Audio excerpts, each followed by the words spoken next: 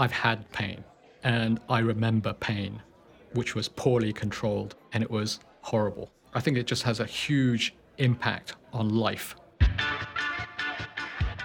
I'm Jane Grogan, and I'm a scientist. I've been at this for more than 20 years now, and I think perhaps the only thing better than doing science is talking about the science. Lucky for me, I work in a place where I am surrounded by some of the brightest minds in research. However, there's usually not much time to just sit and talk. And that's why I'm so thrilled to be hosting this podcast. I'm going to step away from my lab today and chat with a colleague about some of the cool stuff we're working on, especially as we try to link these discoveries to new medicines. So grab your favourite drink, get ready to unlock your science brain, and join us for Two Scientists Walk Into a Bar, a podcast for biotech geeks and the people who want to hang out with them.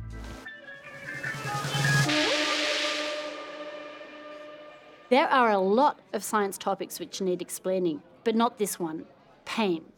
Pain is something we all know something about, and some of us too much. What is the worst physical pain you've experienced? I would say probably when I broke my arm several years ago, and when I also broke a leg. Yeah, so bone breakage primarily. My baby's birth. I have 2 kids, so probably that's the one. I remember dislocating my knee when I was younger. That would be my kidney stone.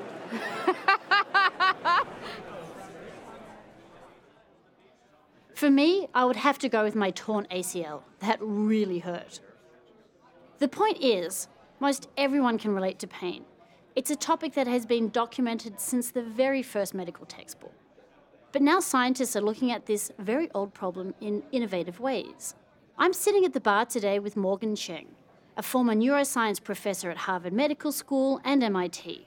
Morgan is a leading expert in neurodegenerative diseases like Alzheimer's and Parkinson's, as well as neurodevelopmental disorders like schizophrenia and autism. He's also an expert in how our brain responds to pain. Welcome, Morgan. Glad to be here. Foundational question first, Morgan. What do we mean when we talk about neuroscience? Neuroscience, quite simply, is the science of how the nervous system works. Say, neuroscience is the very wide, diverse discipline that brings together people who are interested in how the nervous system works. And they could be studying it from the molecular level, like how the molecules work in neurons, to how the brain in a human being integrates signals and comes out with cognitive outcomes. So the study of neurobiology really is linking the cognitive behavior to molecular and cellular processes, and or the other way around. So, yeah, you could think about neurobiology in one sense as trying to understand the wiring diagram that underlies behavior. I think that's a very easy way of conceiving it, which is that the function of the nervous system is largely mediated by electrical signals that are passed between cells called neurons, and that cells, the neurons in the brain, they link up in what we call circuits, and different circuits serve different functions. Perhaps we could just focus this on something that's very universally familiar to all of us, which is pain. And obviously the way we respond to pain is driven by controls in the brain, by these electrical circuits in the brain. Pain is felt by all mammalian animals and maybe even lower vertebrates as well. I mean, this is a good thing, right? Because we don't want to be you grabbing need hot pain. things. I mean, there's a reason why pain sensation is present in a large number of animals, and that is because it improves survival. So what pain does is it protects you from injury, right? So if you don't feel pain, then you might get too close to a fire. If you don't have pain, you might keep walking on an injured foot. How do we sense pain? The neuronal circuits that serve pain sensation are pretty well understood compared with many other kind of brain functions. First of all, you have to have the sensation of pain. So that occurs at the ends of nerves that are innervating the skin, for instance. So fit out in your fingertips, for example. So pain sensors are in every part of your body, but particularly in the skin and also in your viscera, in your guts. They will detect injury to the tissues around them. So for instance, let's say you put your finger on a hot stove. That heat, that temperature will injure the tissue around the skin, and it will be picked up by these sensory endings of the pain-sensing neurons that extend peripheral axon, or like a wire out to that periphery. Then that neuron will fire a signal, an action potential, and that action potential will travel all the way down that axon to the spinal cord. So like turning on a switch. Yeah. It'll light up. It'll literally conduct an electrical signal to the spinal cord, which is part of the central nervous system. That cell will then transmit the signal to another cell, which will then conduct the electrical signal up into the brain with a few additional relays in between. And then the brain says, ouch. Yeah, and the brain doesn't actually say ouch. It recognizes it as ouch because at the ending, it fires some neurons in the brain, which only fire when there's pain. So it is coding for pain because of what neurons are firing. So Morgan, how do we categorize pain? And then with that in mind, how do we think about the different treatments for those different categories? Well, there is a kind of pain that is good for you and we're not going to treat, okay? So that's the pain of touching a hot stove. We call that nociceptive pain, and we don't treat that because it's a very useful function. Then there is, I would say, maybe acute pain, which is what happens after the immediate nociception. And examples of that would be you have an operation, you wake up, you feel pain. Or you have your tooth pulled out. There is pain that lasts for hours to days. I would call that acute pain, usually due to inflammation. That, if you didn't treat it, you'd probably survive, but you're made more comfortable if you can get an analgesic. And then there's the chronic pain, which is more the kind of pains that we are most interested in. So within the second example, in acute pain and the analgesics that are used to treat it, this includes things like the non-steroidal analgesics. For instance, I'm sure most of you have experienced a dental operation of some sort when you wake up and the local anesthetic wears off. And then you take ibuprofen, and that largely solves the problem.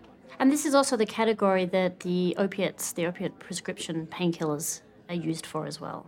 Sometimes, and probably inappropriately, prescription opioids might be given for that, but I personally would not prescribe or take those for some acute pain. But in terms of the acute pain, which is the, you've had an operation or you're often, repairing a knee surgery, for example. Often if you have pain that is going to last for days and it's very painful, opioids are often prescribed for that. And then what are the options for chronic pain? Chronic pain, we divide in two parts. One is the chronic inflammatory pain, and that usually affects the muscles and joints and bones. And again, non-steroidal anti-inflammatory drugs are somewhat effective for that. So remove the inflammation and you will decrease some of the pain. Right. So again, things like ibuprofen or the longer acting kind of versions of that kind of drug, those are very popular. Sometimes opioids are also given for that because the anti-inflammatory drugs are not adequately controlling the pain. Then there's chronic neuropathic pain, meaning pain that arises as a result of injury to the nerves or the neurons, either in the periphery, in the nerves, or in the spinal cord itself.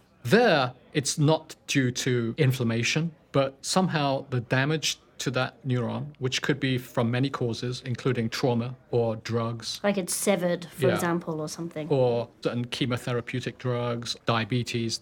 There are many causes of neuronal injury which causes pain. There's no really good treatment for those right now. There are some drugs that kind of subdue activity in those neurons and the firing of those neurons, which then will prevent the pain. But those drugs are not highly effective and they have a lot of side effects. So opioids are great, obviously, for dealing with pain, but there's a huge increase in not only use, but also abuse of the drug as well. Yeah.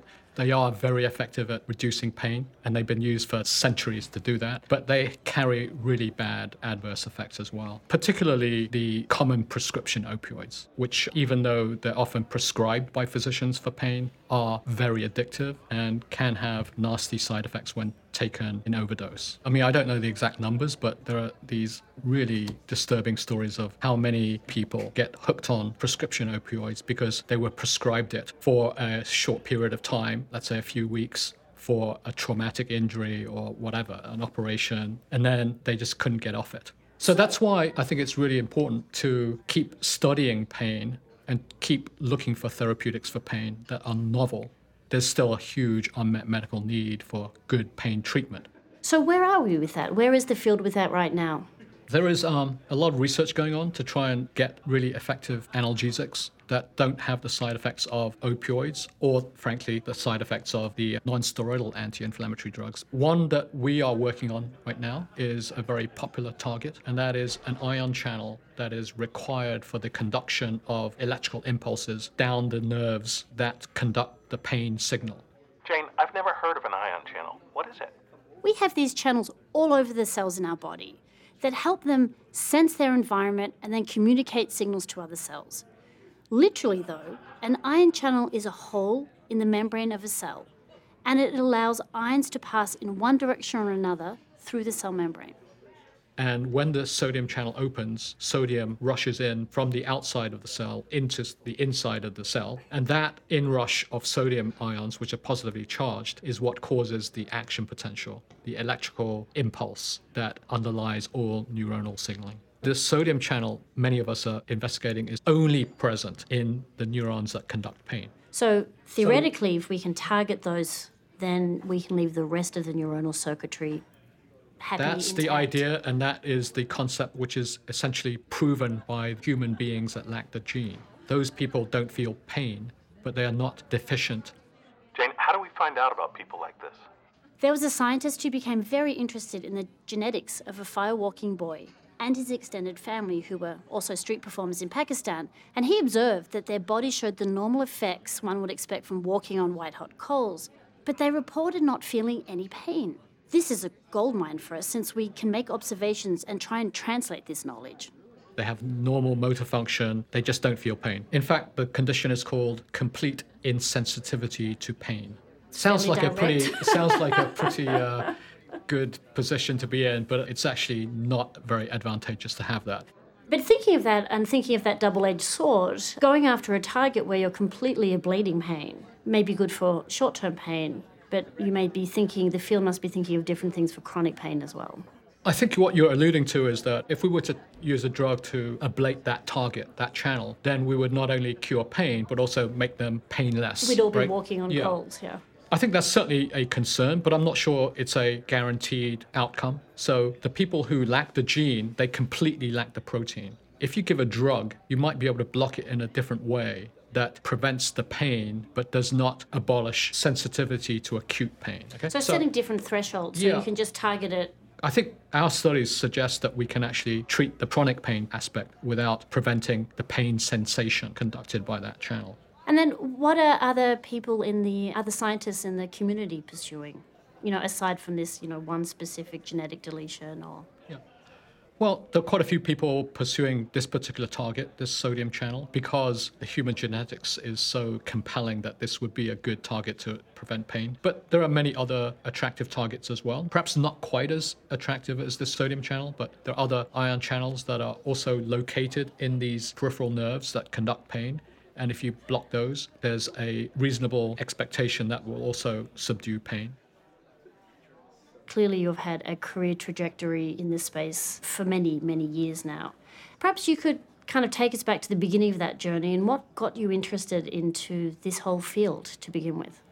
I got into neuroscience and became fascinated by neuroscience more or less by accident. In fact, my first career was not even in science. My first job was as a medical doctor. So you're trained both as Yeah. a scientist and as a medical doctor? Yeah, you could say I trained in both. I wasn't highly trained in medicine. I mean, I left medicine pretty quickly after I got into Oh, medicine. hang on, you need to explain that a bit further. Why? When I was growing up, I liked science. I liked quantitative studies, and I liked biology and chemistry, and I naturally gravitated towards medicine. And actually, I quite enjoy medicine, but I felt it was a little bit too non-scientific, such that I remember asking questions of physicians and senior doctors when I was training, like, why did you do that? Or how did that happen? And they would not be able to answer. And frankly, they weren't that interested to answer the question. They just said, that's the way it's done. I did get a chance to do a PhD, and I jumped at that because I wanted to do academic research. And that's how I got into science, because I decided to do molecular biology. So my first research experience was not even in neuroscience. It was just in molecular biology. It's very interesting, though, because both being a doctor and being a biomedical researcher, the end goal is trying to understand human disease and come up with some kind, or one of the end goals, certainly in biomedical science, is to come up with some kind of cure or relief for the patient. So even though you left medicine, you've ended up in a position where you're still helping patients. I think I'm actually more directly helping patients now than, in the big sense, than And when I how's was in that? medical. Because you can affect more people, you think? Yeah, with... yeah. I mean, medical practice, you help people, but it's one by one. And often you're not really directly helping their disease, especially in medicine and especially in neurology. You cannot really treat their disease. You can diagnose it and you can help them come to terms with it. But until recently, for instance, you could not treat multiple sclerosis, and still these days you can't treat Alzheimer's disease or painful neuropathy very well. And I know we've covered this in some ways previously. What is the unmet medical need of pain? Maybe the best way I can describe that is I've had pain, and I remember pain, which was poorly controlled, and it was horrible. So I'm sure that everyone in their lives have episodes where they suffer pain and it's not well controlled. So in my case, it was an ear infection. In a way, it's kind of trivial, easily treated. But for days, I walked around with this horrible ache in one of my ears. I don't remember which side. And it just made my life a misery. So even though it is common and easily treatable in many cases, I think it just has a huge impact on life because it affects everyone multiple times in their life. The unmet medical need is particularly in the chronic pain and the chronic severe pain, where the normal over-the-counter non-steroidal anti-inflammatory drugs are not that effective, and where opioids might be more effective but shunned because of their side effects. So I think that includes neuropathic pain, where no drug is that effective so far, and also the chronic inflammatory pains where you just don't want to keep taking non-steroidals for that long and they're not as effective as they could be. It's an exciting area around neuroscience and neurobiology, especially around the area of pain. We wish you and all your colleagues the very best, and we all look forward to seeing some of those things coming into our lives to help us. Yeah, I hope so too. Thanks a lot. Thanks, Morgan. Well, I hope that fired some neurons. If you want more, check out the cool animation we made about this sodium channel. It's on the Genentech YouTube page, and it's one of our big ideas videos called Shutting Down Pain. Spoiler alert, there's a giant robot featured. We'll be back in a couple of weeks with a new show. In the meantime, be sure to tell your fellow science fans about us, like us on Facebook and Twitter, and most importantly, subscribe and rank us on iTunes. And now, for me, it's back to the lab.